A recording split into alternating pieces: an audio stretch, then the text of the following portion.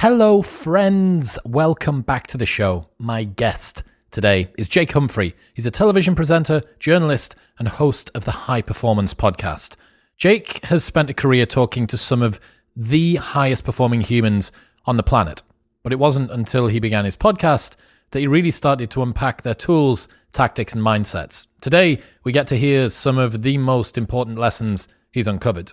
Expect to learn why holistic high performance is so important, who Jake was most shocked by on the podcast, the most important insights Jake has applied to his own life, why taking responsibility for everything is the only strategy that matters, how to focus on being present, why Jake is leaving everything on the table, and much more.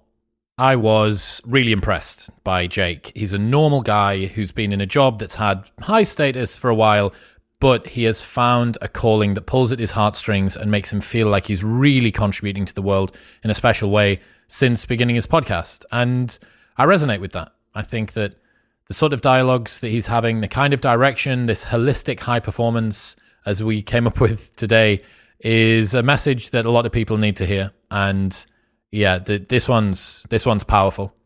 Don't forget that if you are listening, you should also be subscribed. It is the best way to support the podcast, and it means that you will never miss an episode, and it makes me very happy. So whatever app you are listening on, go and press the subscribe button or the little plus in the corner on Apple Podcasts. I thank you. This episode is brought to you by Crafted London. Finding men's jewellery that doesn't suck is very difficult, and Crafted London have nailed it. They are the #1 men's jewellery company worldwide. They're sweatproof, waterproof, heatproof, and gym-proof. They've got custom designs in gold and silver, necklaces, chains, pendants, bracelets, rings, and earrings. If you've seen me on any of the big cinema episodes on YouTube wearing a necklace, it will always be from Crafted. I absolutely love it. It works with formal wear, casual wear, whether it's daytime or nighttime. All of their pieces are super high quality. The designs are great, and I love them. It's all I wear. Also, they have an unlimited lifetime guarantee, so if your piece breaks for any reason at any point during the entire life of the product, they will give you a new one for free. Get a 15% discount site-wide on everything by going to bit.ly/cdwisdom and using the code MW15 at checkout. That's bit.ly/C wisdom and MW15 at checkout.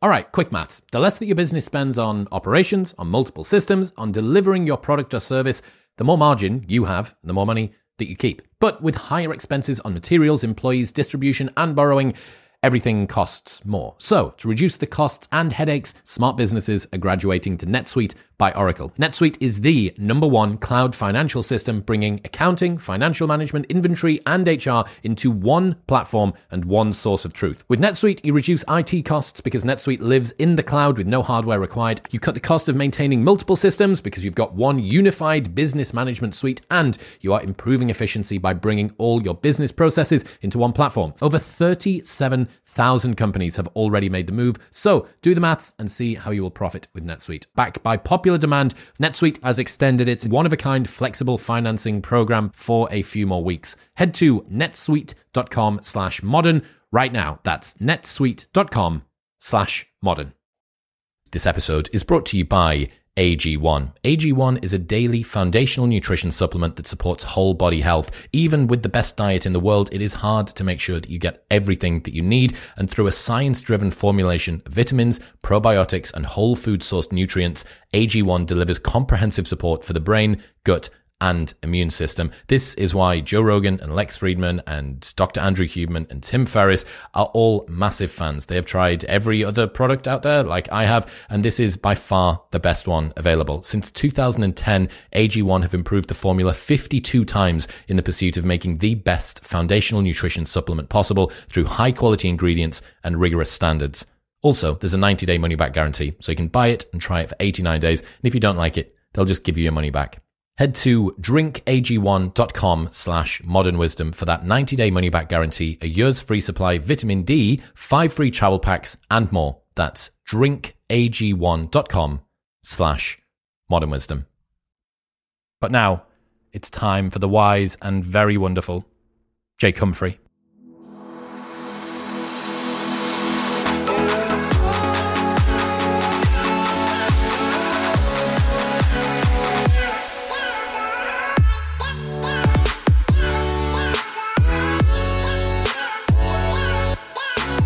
Jake Humphrey, welcome to the show. Thanks very much for having me. How are you? I'm good, man. I'm good. All the way from Austin, Texas, back to the UK.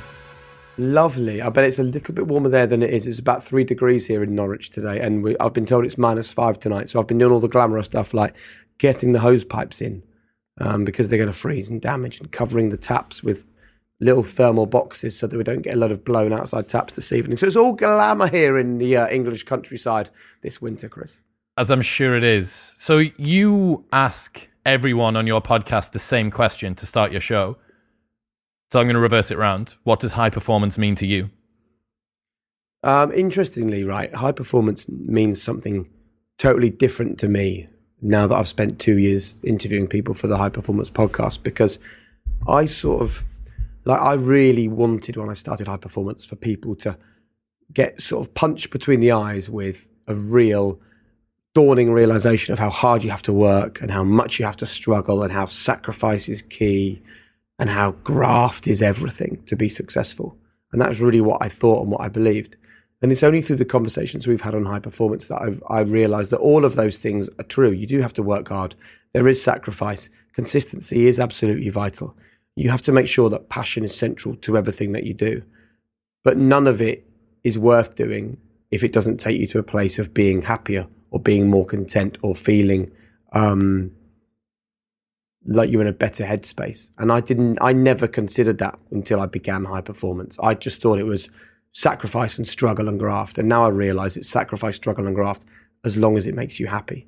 And that's actually been kind of like a good thing for me to understand, really, because I think it's important that people don't listen to high performance and come to our podcast. And because it is, the whole point of this podcast is that we get straight in with the questions that matter immediately. There's no floating around the surface. There's no messing around. It's like, right, tell us the secrets. Tell us what you've learned. Let your lived experience be a lesson for somebody else. And so I'm always wary that that can be quite hard and tough, because some people who are high performers do live hard and tough lives. That's how they've got to where they've got to. So I now always caveat it with, this is absolutely fine, but it isn't for everyone. And you only need to live this kind of life if it makes you happy. And I think also an understanding, Chris, that like high performance doesn't mean being an Olympian, doesn't mean being a billionaire, doesn't mean being a tech entrepreneur, doesn't mean being the best investor in the country. It sort of means finding what your own high performance is. And for some people, that is literally being happier than they were yesterday, or having a better relationship with their kids, or being able to have that conversation with their boss that they've been putting off for the last 12 months. If listening to the High Performance podcast gets them to that level of high performance, their own version of high performance, then I'm happy. That sounds a lot more like holistic performance than high performance. It sounds like a much more well-rounded way of viewing what high performance is. I think it probably is. But then I think that the more conversations we've had with people, the more that you don't have to have either high performance or holistic performance. You can have holistic high performance. And actually that is the healthiest high performance to have. Like, it shouldn't just be graft and effort. You know, for people listening to this, if they're in the States, they might not know of Johnny Wilkinson, the England rugby player who won the World Cup with England. You know, listeners in Australia and South Africa and the UK will know that name really well. But he said to us when he came on High Performance that he felt that the book that he wrote after winning the World Cup would have created a mental health spike in young men, because it was all about sacrifice everything, back against the wall, graft, grit, determination, struggle, failure. That's what you need in your life. And now he realizes that all that does is lead to more of the same. And actually now he's a guy who tries to live in flow. He's become really spiritual the way he talks. It's almost Buddhist-like, the conversations we have. He's must have studied Buddhism. I think from the conversations we have, he wouldn't be going to the places that he does unless he had. It was such an enlightening conversation. And that's just a reminder, isn't it, that what is it the Stoics say? No man steps in the same river twice, because the river's changed and so's the man. It's a reminder that even someone who's got to the top of their chosen game, in his case it was rugby, by having a certain approach, can totally change that approach for the rest of their life when they're enlightened. And I think I have been enlightened by high performance. I'm a totally different person to the person that started that podcast a couple of years ago. Just how surprised were you when you sat down with Johnny Wilkinson? Because I've shared that podcast to an awful lot of people, saying this sounds like a man that is very aligned, very awakened. He sounds like someone who's been on 100 ayahuasca retreats, not somebody that once won the Rugby World Cup. Yeah. And think of the bravery it takes to come and talk like that, by the way. You know, because a lot of, not just the rugby world, but a lot of the sporting world and a lot of the world still thinks in the way he used to think.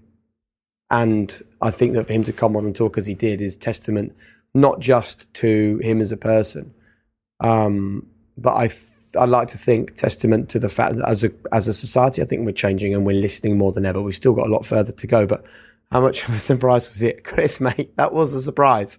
Like, you know how it is. You do an interview with someone, you have your questions, right?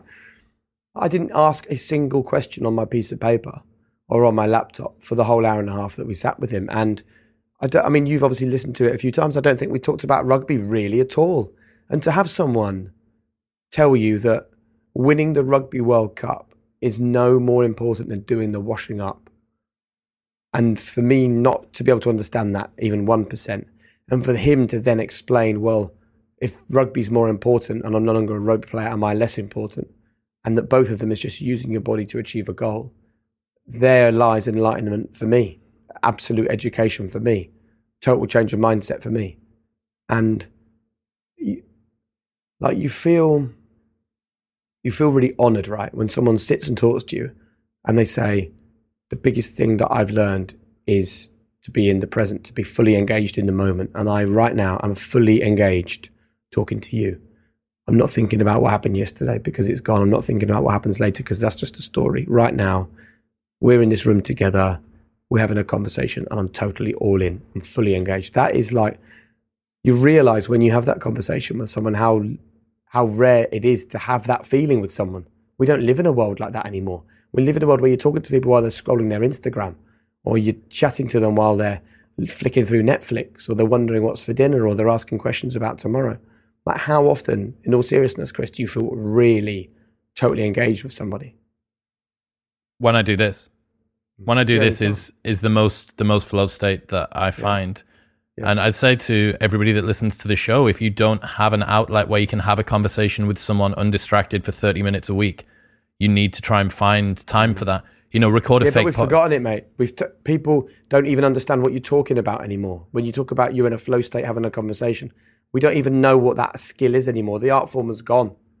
Like, I have people saying to me, podcast, I look at your podcast, it's an hour long. Not sure. And I'm like, well, you can't spare 1 hour. 1 hour to listen to someone who is a world-class operator in their chosen field. And by the way, they are happy to sit and tell me everything they've learned, and they're going to give it to you for free so you can improve your mindset and change your life. You can't be fucked to give an hour to that. That's the world we're in now. 15-second video, no problem at all.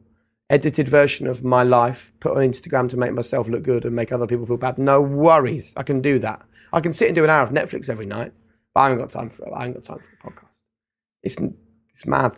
The world is changing before our eyes, and we're kind of like, I actually love how successful and how popular podcasts are, because it's almost, to me now, it's the final great bastion of actual conversation.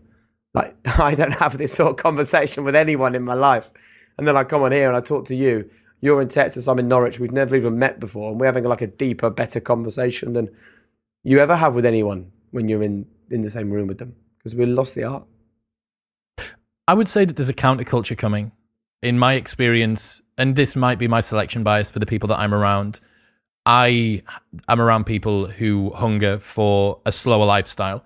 They genuinely want to chop wood, carry water. They want to have indulging conversations where they allow themselves to fully marinate in whatever it is that they're talking about.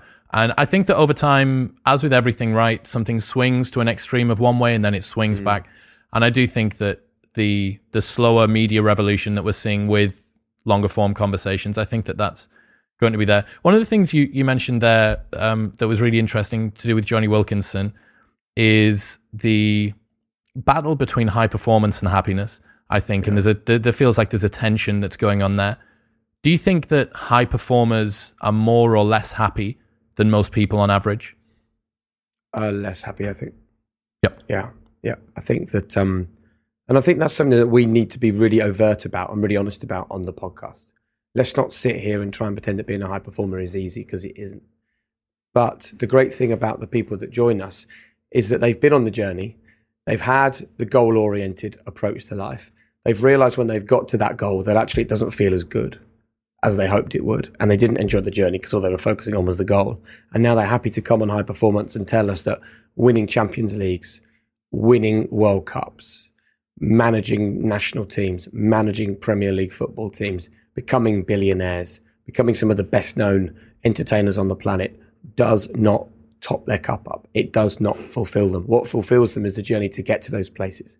And so I think there is an absolute tension, and you're right, it's a constant tug of war between high performance and happiness. But what the people on high performance have learned is how to be high performing, happy people plenty of the time. And the answer has become that they've tried the goal-orientated approach. They've realized it doesn't work for them, and they've taken on being obsessed with the process. And I think that if there's one huge learning from high performance, it is that if you can live a process-driven life, then you'll get to a better place. Like I have this wooden block always in my study. It says on it, when my camera focuses, you'll see it. Come on, camera. Well, there you go. There you go. It found it for a second. Infinite purpose, it says. Right. What's that mean to you? It basically means that I never focus on an outcome. And I did for a long time. So previously I would have said my New Year's resolution is to get a six-pack. Now my New Year's resolution is to just be fitter. I would have said my New Year's resolution is to turn over £3 million this year. Now my New Year's resolution is to make my business the healthiest and happiest that I can make it. The great thing about infinite purpose is that it's infinite. So the infinite purpose for the High Performance Podcast is to have engaging and interesting conversations with high achievers that allows our listeners right across the world to reach a high performance life more often. Now, the great thing about that is that there is no end to that. It's not, oh, great, I've reached high performance, I'm done. It's never ending. And I think infinite purpose is a really powerful tool that people should employ. And I've employed it since we spoke to Susie Ma. And Susie Ma, she was the first ever runner-up who Alan Sugar still invested in from The Apprentice here in the UK. And she's created Tropic Skincare. And she does the whole thing with an infinite purpose. And I think the other great thing about an infinite purpose is that if you have that at the center of what you're doing, it keeps passion and it keeps purpose at the heart of why you're doing things. Because, you know, there will be a purpose and a passion for you having these conversations. This isn't just you filling your time. There are plenty of other things you could be doing to fill your time, right? But making sure that you live this purpose-driven life is so hugely rewarding. It suddenly makes sense. You know, for me, I've done 20 years as a broadcaster, children's BBC, Formula One, Premier League football, Champions League football. I have never felt as useful as I do now. I've never felt like I've had an impact on people's lives as much as now. And I feel like my purpose is to shout as loud and as proud as I can about the power of the High Performance Podcast and the book that we've got coming out in December, because it impacts people's lives for good. And how can that ever be a bad thing? You know, I want my kids to listen to these episodes when I'm long gone. I want my grandkids to read the book and get a real understanding of what I was and what I represented. And I kind of feel lucky because one thing that I'm not is I'm not actually especially eloquent, right? I'm actually relatively simple in the way my brain processes things. But the people that we have on the podcast are so not simple, and their brains work at such an incredible level, like Will Ahmed, the creator and founder of Whoop. There you go, he's wearing his Whoop band. He comes on and talks to us, and there was one question we asked him, and he said, well, I have never really thought about that, so let me try and formulate an answer while I'm thinking. And then he just goes and gives some unbelievably bright and well thought out and well constructed, smart, wonderful answer that I couldn't even get close to. So I know my limitations, which is a good one on the step to high performance. And I think I can ask decent questions, and that's what I love doing. And I just feel for the first time useful. And it's a lovely, lovely feeling. Let's sink one layer deeper into this tension between happiness and high performance. Yeah. What you brought up there is that people who have achieved championship or accolade or success within a variety of domains come to you and then they say, do you know what it is, Jake? I thought that the top of the mountain was where I wanted to be and I wasn't. Yeah. Is there not a little bit of a situation here where it's like a rich person telling a poor person not to worry about money because it's not going to make you happy. There's a quote from Naval Ravikant that says, "It is far easier to achieve your material desires than to renounce them." And what he's saying there is that open loops of unfulfilled degrees of success can torment us so much that it's simply easier to do what we need to do. I'm wondering whether there's a level of survivorship bias amongst the high performers that have made it to where they are, and then they can post-rationalize about the journey that got them there in any case. I think that they're still on the journey. I think that's the key thing. I actually see it differently. I see that they thought that getting to the top of the mountain was where they needed to be.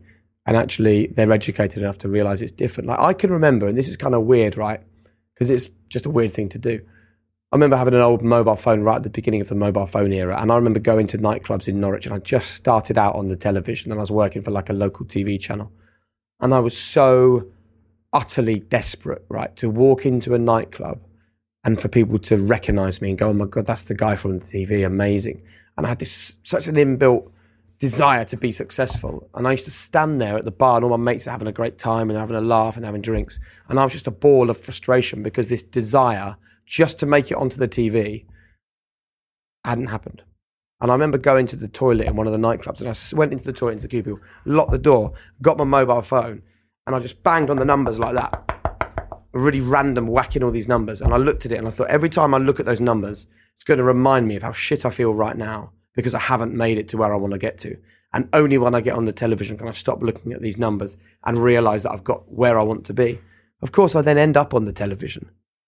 Only a year later, the show that I was working on got commissioned for ITV. Well, when I banged all those numbers into that nightclub in Norwich in the fit of frustration, like, you'd think, great, you've done it now. You no longer have to be frustrated. You no longer have to bang the mobile phone. You no longer have to work and put the effort in the graft. But no, because the way that our mind works is that we immediately go on to the next thing. So it is absolutely foolish to have an ambition to get to a certain place and to conquer a mountain. It's like, you think of someone you buy, like a car or a watch or a pair of awesome trainers or a lovely new bit of tech. For the first few days, you're looking at that thinking, I bloody love that mobile phone, or those trainers are the ones I've wanted for years, or I've dreamt of buying that car for so long. I've got it. Promise you, man, 6 months later, you don't think about those trainers. You don't care about the car you've bought because you've had it for the last 6 months. You might get a nice feeling sometimes when you get in it, but you're thinking, they've brought out a new model. I think I like the new model more. I could have got the more powerful engine. Why didn't I get the sport model? Oh, I've just seen another version of this car and they've got the 20-inch alloy wheels. Shit, why don't I get those? That's the way our brains work. So it's foolish to sit here and say to people, focus on the outcome. Oh, by the way, I have focused on the outcome and I can tell you it's no good. There's no point them sitting here and telling people to do what they've done and realize that there's no joy at the end of it. That's not to say that, like, winning all those things and doing all those brilliant things, of course it gives them a thrill. Of course it's wonderful. And of course they're constantly trying to recreate the high that they got from that. But I would never want my kids to live a life of going for the goal. It has to be about the process. I can't explain to them clearly enough that even if you love the goal, even if you get to the goal and it is everything you've ever dreamed of, even if you do stand on the top of the mountain and go, oh my God, I've done it, amazing. Why can't you still love the process? Why can't you still be totally immersed and engaged with the process? Because that's your parachute. Because you might get to the mountain and it might be shit. So then it's a good job you had the parachute packed and you enjoyed the process. If you get to the mountain and it's amazing and it feels better than you ever could have imagined, that's a bonus. That's just another additional layer of joy. So I do see it differently. I do. I don't believe that a goal-orientated mindset is ever the answer. I think that focus on the process and you will get to your goals anyway.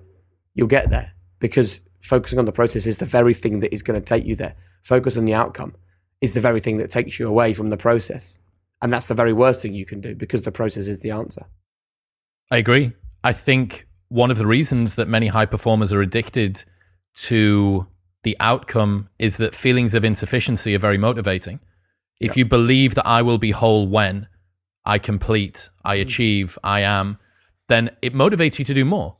Eddie Hall is the best example of this, where he said that he would have been single with no relationship to his child and probably dead if he hadn't won The World's Strongest Man. the year that he had done, because his marriage was on the rocks because of how much he was training. He had no relationship with his kid, and he was on the verge of being incredibly unhealthy at 6'3", 200 and something kilos.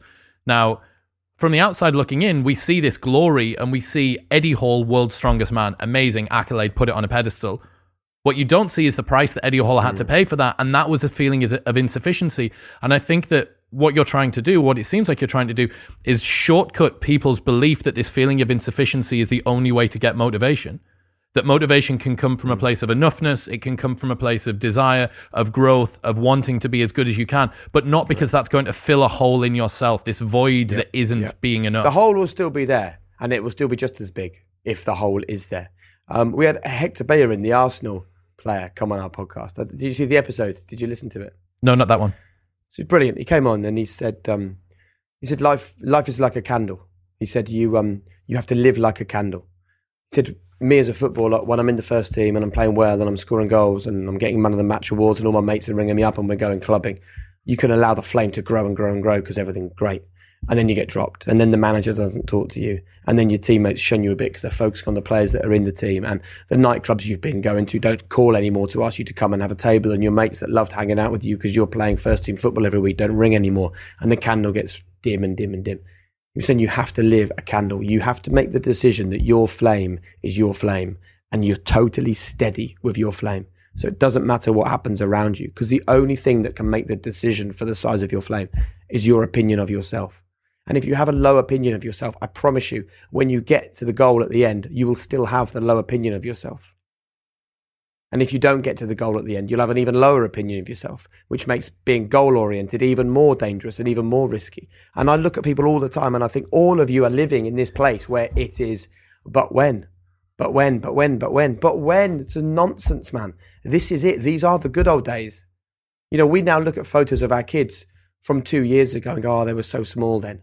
2 years ago, we were looking at photos of them 2 years before going, oh, they're so small, look how beautiful they are. You don't see it when you're in it.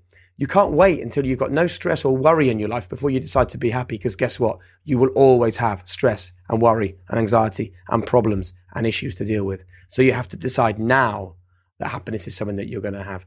You can't wait until you've been hugely successful before you start focusing on charity and giving and caring for other people, because that moment might never arrive. And actually, the giving and the caring and the loving and the empathy is going to get you closer to a feeling of happiness anyway. And the happier you are, the more successful your life is. Like, there's no question about that.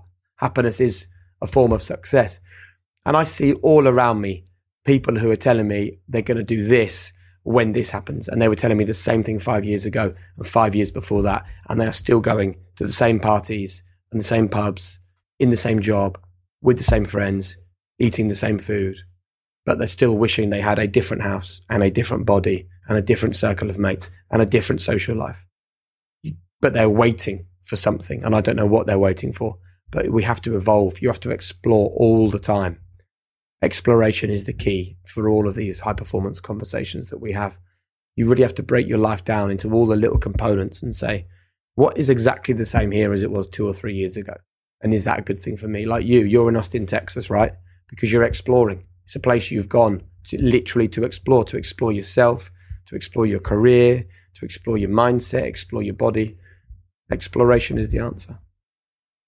I'm interested in how people don't identify with their mistakes, how they can do something, have a setback. You talked about the flame starting to flicker away. You get dropped. You try something, maybe somebody wants to make these changes. They want to try and get lean next year. They want to take care of their health or their family or whatever it is, but they encounter some problems. Or at the absolute peak of the sport, somebody fails on the biggest stage.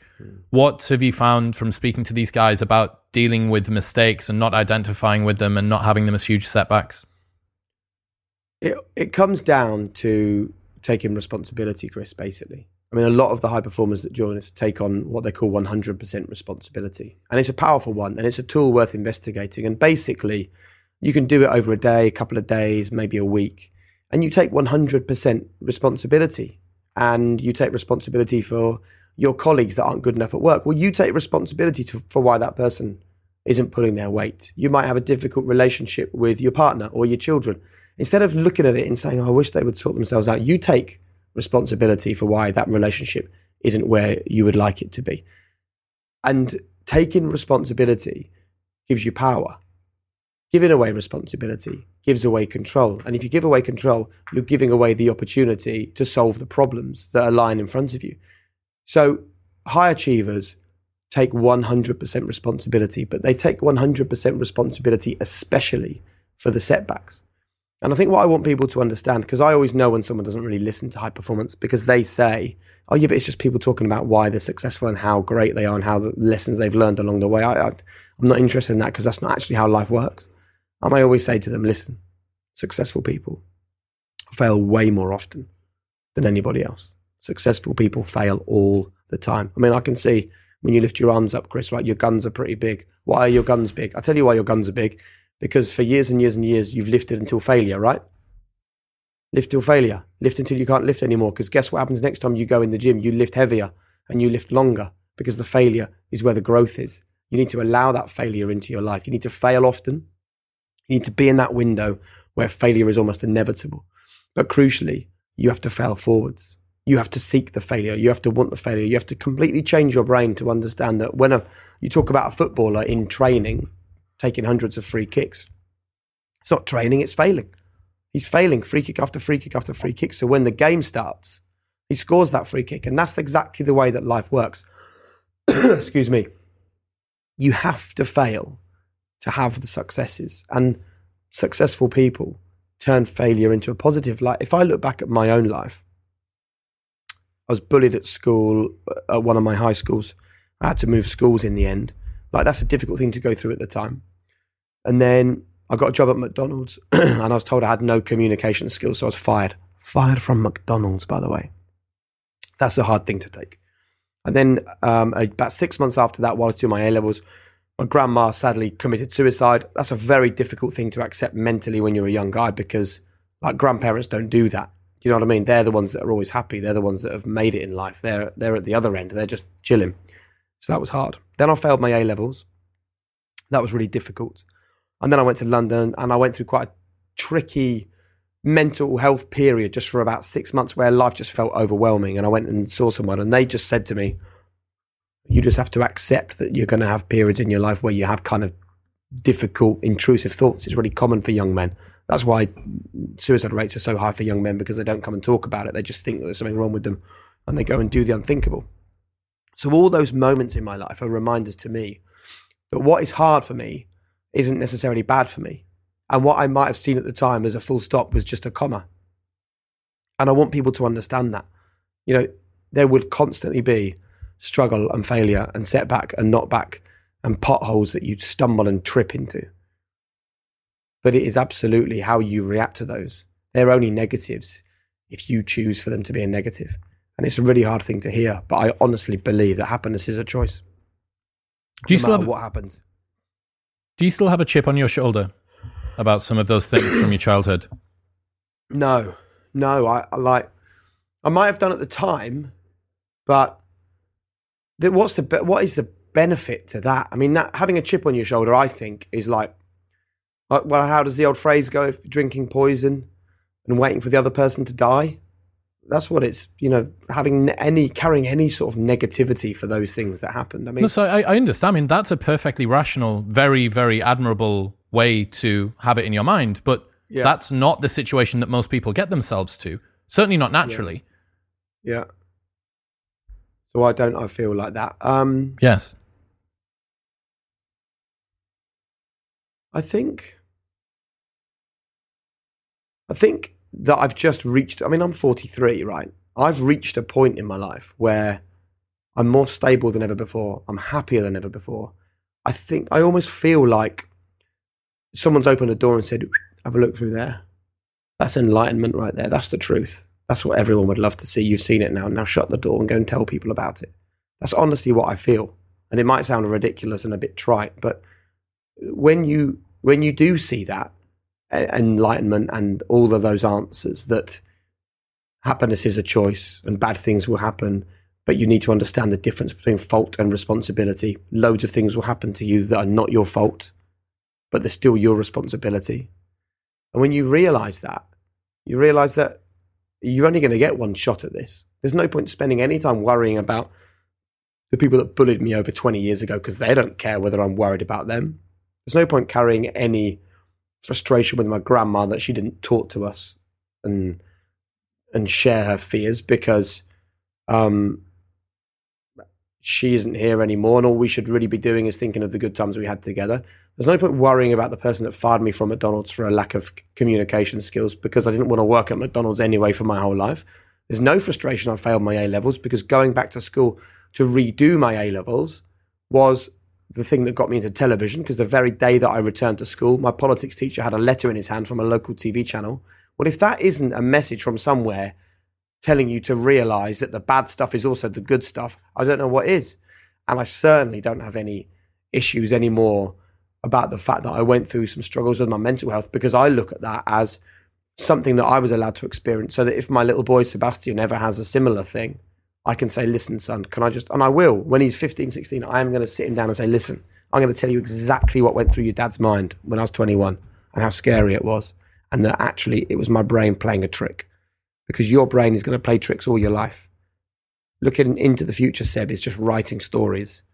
And I was writing negative stories and then choosing to believe them. And guess what? Millions of people do that every minute of every day. You've got the choice, mate, to write really good stories and then chase them down. And that will be my advice to him. I really wish that we could gift other people and ourselves the perspective, that broad perspective that you have. You know, when you look back on a memory and you see it in the wider context of things, you see it with this real equanimity. You understand why it was there. You understand why it occurred. You see how you dealt with it, but you're not viscerally caught up. You're not swept away in the phenomenological experience of it. And man, like, I really, really wish if you could gift people that. You know, you have a friend that's going through something and they're really, really suffering, and you want to tell them, look, dude, just hold on, get through it day by day. You're going to be fine. Your ability to look back on all of these situations in the broader context as a part of the narrative to create this person that you've become today, that would be, if you were able to do that and you were able to give someone that perspective while they were suffering, while they were going through some challenges, that would be one hell of a miracle. Yeah, you're totally right. But part of getting to here is going through that, isn't it? And that's the difficult thing. And that's where it's a real challenge, because I look at my kids and I wouldn't wish any of those things on them. But I do want them to struggle. I absolutely do want my kids to struggle. I want my kids to fail. I spend my life seeing these helicopter parents, hovering around their kids all the time. Don't walk in there. Don't touch that. Don't trip there. I mean, the phrase, be careful. Ugh, I hate it. Be careful. Okay, where are you going? All right, well, be careful. Why be careful? Why be careful? Okay, be joyful. Okay, be full of fun. Be carefree. Be happy. That's what we should be saying to our kids. Be careful. Ugh, horrible. Because what happens is we smooth the path in front of our children. Oh, there's a problem with the teacher. I'll go speak to the teacher. Oh, I'm not getting on with this kid in class. I'll speak to their parents. Oh, I've got this happening at school. Sit down. Let me give you all the answers and help you. Smooth the path, smooth the path, smooth the path. No resilience gets built. They get to 21. They get told at their first job interview they haven't got the job. Crash and burn. Crash and burn because they haven't got the resilience.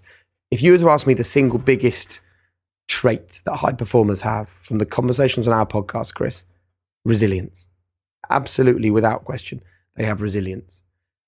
And we have to find a way of instilling resilience in people. What does resilience mean to you? The ability to just push on through. The ability to realize that what is now is not forever. That all things pass and all things change. Nothing is permanent. And everything is a lesson. Everything is part of learning. And the biggest resilience lesson for me is that I'm in control of it. You are absolutely in control. And people hate that when you talk about happiness being a choice. People really struggle with it. Because all this shit things happen to me. How can happiness be a choice? I can't choose to be happy in the midst of all this. Well, you can. You can choose to be happy. The way that you react to something is entirely on you. You know, me and you, right, have a row on this conversation this evening, yeah? That's the thing that's happened. If in 2 days' time, you and me are still dwelling on it, or texting each other going, yeah, you've really pissed me off, that's not the thing that happened. That's our reaction to the thing that happened. And that's the bit that we can control. And once you realize that you can control your response and reaction to everything that happens in your life, then you're totally bulletproof. And when you're totally bulletproof, you're in flow and you're living with a real sense of freedom. You've spoken to a lot of athletes that have performed under extreme pressure, and obviously there's a lot of emotions flowing through their systems there. Yeah. What are some of the lessons that you've got about coping with pressure and managing emotions like that? Well, again, it comes back to control. It's very interesting that all of the athletes that we speak to, I mean, there's a great phrase that trauma leads to triumph. And we have had conversations with high performer after high performer where when we talk about their success, they almost instantaneously relate it back to a struggle or a trial that they went through. And I don't think there's a coincidence there, because I think that the challenges that they faced years before, although they may seem far greater than standing on a diving board or standing on a running track or lining up to kick off a football match, it's those struggles and those challenges that they faced, far greater than this one, that have equipped them for dealing with this much smaller challenge that lies in front of them on that day. And it brings us back to the same conversation that we hear lots of people use, pressure being a privilege. These people understand that pressure is a privilege, and they are wired in a way that they chase it and they want it and they enjoy it and they savor it. What's a lesson that's had the biggest impact on your performance, do you think?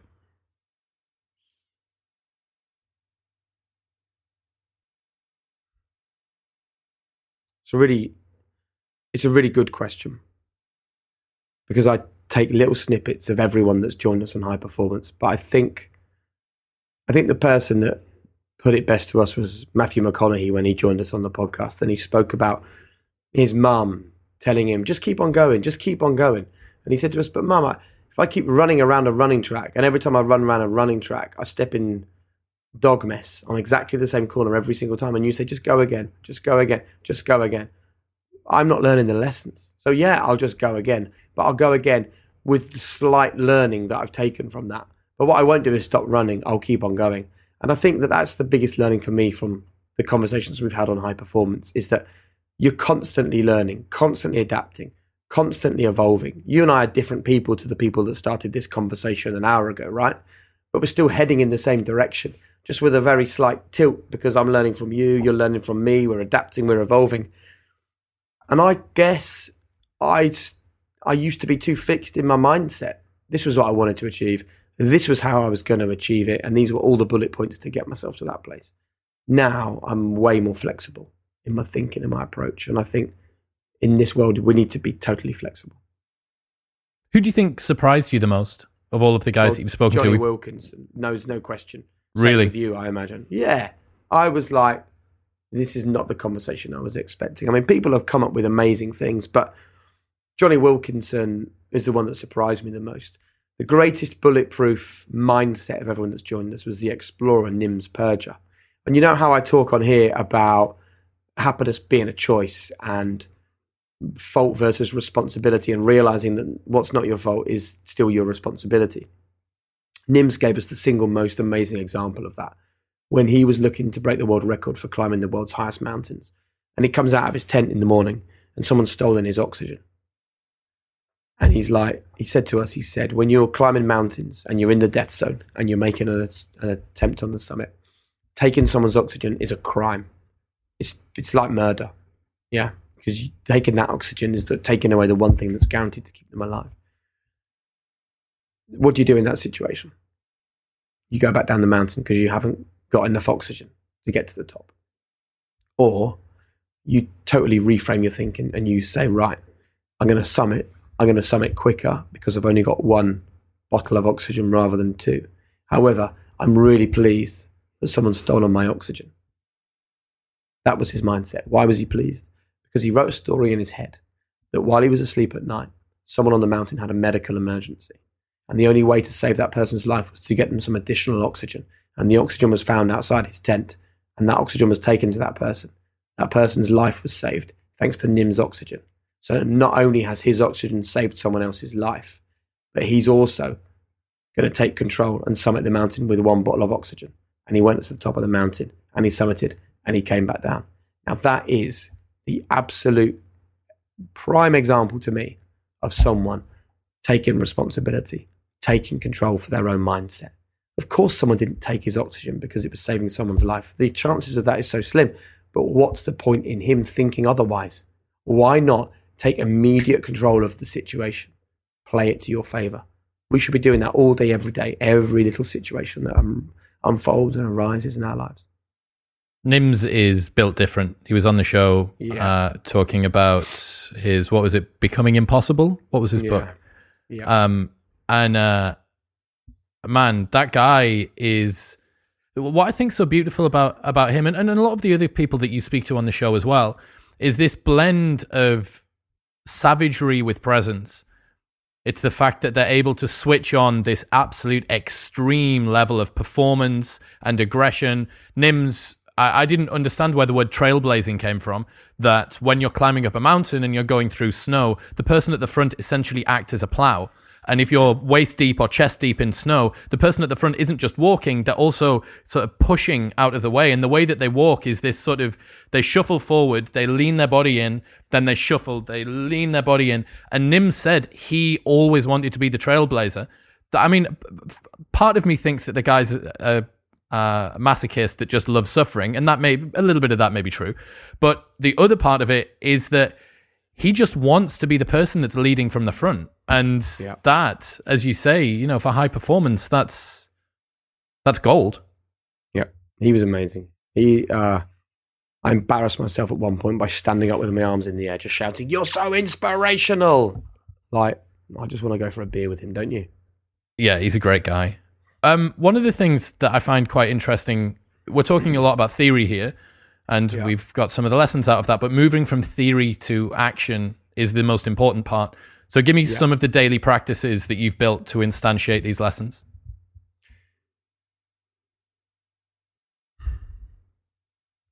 I always think when it comes to this moment, right, we have to be really honest, okay? Because I hear lots of people talking on podcasts and other places where they set unrealistic challenges for people like you and I to live with. So I would love to say I wake up every morning, 20 minutes of meditation, lemon sliced into warm water, make sure I get 8 hours of sleep every night, make a diary of my plan for the day, have a gratitude journal at the end of the day that I write in. I don't do any of that, Chris, right? I don't do any of that. I get out of bed knackered because I work too much, and the kid's coming out of bed at night, and Sebastian's like legs smash into my face. He's 6 years old, and Florence wakes up grumpy most of the time, and then we struggle to get out of the house on time because we're doing the school run. And then I feel like I have a production company in London. We've got 200 staff. I feel a real responsibility for looking out for them and making sure that business is driving forwards. I've got my TV presenting work. I've got the podcast stuff. I've got all kinds of little bits rolling around. We've got some building work going on at home at the moment. I've got family and friends that I feel don't see enough of me, and they let me know about that on a pretty regular basis. And I don't get into the gym as often as I would like. And I snack too much in the evenings, which gives me belly fat, which frustrates me. All of that, right, is the truth. Okay. But among all of that, I'm absolutely happy and calm and centered and relaxed with it all, because high performance is not about chasing perfection. And I really need to make that clear, because I think that we set unattainable goals for people. You watch a James Bond film and you want to be James Bond. Hey guys, he's a fictional bloody character. Okay, you cannot kill 500 men armed with Uzis with one single handgun and a karate chop. Okay, that's not the way the world works. But from the high performance conversations, the first thing that I am is constantly optimistic. Everything can be a good thing. No matter whether at the time it feels like a difficult thing, it can be a good thing. I'm an obsessive list writer. I think it's really important to write down all the things that, and I don't write lists of jobs I've got to do. I write down a list of things that I'm finding frustrating at the moment. Because one of the things that I really like is not taking specific action to solve those things. But I believe that by writing those things down and just knowing what they are, then the universe is going to do its bit and solve those. And I could look at everything on the list of the last 5 years. Everything has solved itself. And I think it's because almost subconsciously you do the things that you need to do to solve those problems and to get there. So I'm an obsessive list writer. I'm an absolute firm believer in not letting the shitty little things in life get you down. If something doesn't matter in 5 years, don't worry about it for 5 seconds. You stub your toe, you get a parking ticket, you lose your wallet, you spill some food down your front at a dinner, you're late for a meeting. There's no point worrying about any of those things, because I tell you, in 5 years, nobody will even remember they ever happened, and you're wasting your time and you're wasting your energy. And then living in the now, like being totally connected to you here. In 5 minutes time, I'll go in and have dinner with my kids, and that is total connection to them. No mobile phones, no conversation or no thought process about what's happening later or what happened yesterday or what comes next. That is just totally invested in them. My big non-negotiable is that no matter where I am in the UK, no matter what I'm working on, I come home. I make sure I come home and I 100% do the school run. So you can hear my voice doesn't sound great. I've had 3 hours sleep the last 2 nights because I was working on the Champions League, and we live a couple of hours out of London. So by the time I get home, it's 2:00 in the morning, and the kids wake up sometime before 6 a.m. So that has its challenges, but that's the way I want to live, because I want to be present for my kids. You know, in years to come, I don't want someone to say, oh, man, I listened to your dad's podcast and I read his books. What was he like as a dad? And for them to say, didn't really see him. I want all the things that I talk about and write about and believe in for them to get the real, genuine experience of that. Not the words aren't good enough. They have to feel it from me every single day. And just learning all the time to remember to be grateful for all the things in my life. And sometimes I just get that moment where a huge smile comes across my face, and I just think, it's ridiculous. It's absolutely ridiculous, my life and the things that are going on and the things that I'm doing. And actually, lots of people should feel the same, but lots of people don't feel the same. They don't practice gratitude, and gratitude, I think, is like a muscle. I do think you have to work at it. I do think you have to exercise it. And then it comes naturally. My tip for that, for anyone that struggles with that, it really starts with self-talk. It starts with being positive. So every time a negative thought comes into your head, stop that negative thought and just replace it instantly with 5 good things. Just 5 things that are great, and they don't have to be massive things. So I don't know, if I come out of here and I think to myself, bloody hell, I've been really busy today. I haven't really spoken to Harriet much. It's really important at that moment to come up with 5 things that have been really good today. But we woke up together this morning and I made her a cup of tea, and we did the school run together, and she had a headache earlier and I got her some tablets and made her some water, and it's still only 7:00 in the evening. So we're still going to get the whole evening together. And the great thing is I've recognized it. So tomorrow I can be extra present and extra good. Those are the 5 things to counteract that one negative thing. That kind of mindset is there for everybody. And, that's a long-winded way of saying that I've picked up a few tips from people on high performance, but I'm far from perfect. I think that the post high performance, or the holistic high performance that we've come up with, I think that really is going to be, over the next few years, where a huge movement for people goes. The hustle and grind until your eyes bleed world is long gone. And very quickly people realize that, as you said, if it's not in the purpose of making you happy, what are you doing? Like, why are you pursuing this thing? If you sacrifice so much of yourself on the route to success that it makes the success pointless, the destination is literally worthless. Yeah. But by the way, Chris, I want to be a husk of a man by the time I'm done. Like, I want to just push every single little sinew to live the life that I want, right? But I want to do it with happiness and with gratitude and with a full heart, and because it makes me happy. Do you know what I mean by that? Yeah, well, so one of the problems that you have is that people can sacrifice themselves, right? They can burn themselves to a crisp. The candle can go at both ends, but they can do that in service of something that they end up finding wasn't worthwhile. Yeah. So I think the important thing I really want to make sure that people take away from this is that what you've done, you are prepared to go all in on a number of different pursuits, but you have made the decision, you've done the self-work, you've decided these are the non-negotiables that I want to care about in my life. It sounds like family, presenting, podcasts and serving the wider community, the production company, leaving a legacy, something like that, right? You're prepared to completely eviscerate yourself in service of that. But the reason that you can do that and feel whole and feel like you're coming at that from a holistic, high-performance place is that you know that those things are what you genuinely want to achieve. Yeah. You've absolutely nailed it, by the way. You've read the room completely right. That's totally right. I want to be drained and done by the end, right? I want to leave nothing on the table. But you're totally right. I want to do it all in pursuit of things that I genuinely care about, because I think that that's where real freedom is. Real freedom is in being able to really do the things that you want to do. But I do believe that when you found the things that you really want to do, you need to consistently be all in, as long as they make you happy. Yeah. I love it. Jake Humphreys, ladies and gentlemen. People want to check out the book. Where should they go? Go to the highperformancepodcast.com. You can order the book there. You can get tickets to our UK tour in 2022. You can join our members club, the High Performance Circle. You can get loads more access to brilliant guests and speakers and thinkers who've got far more eloquent things to say than me. It's just my honor, really, to curate it and try and bring it all together to people. I love what you're doing, Jake. I hope you keep going. Mate, I really appreciate it. Thanks very much for your time.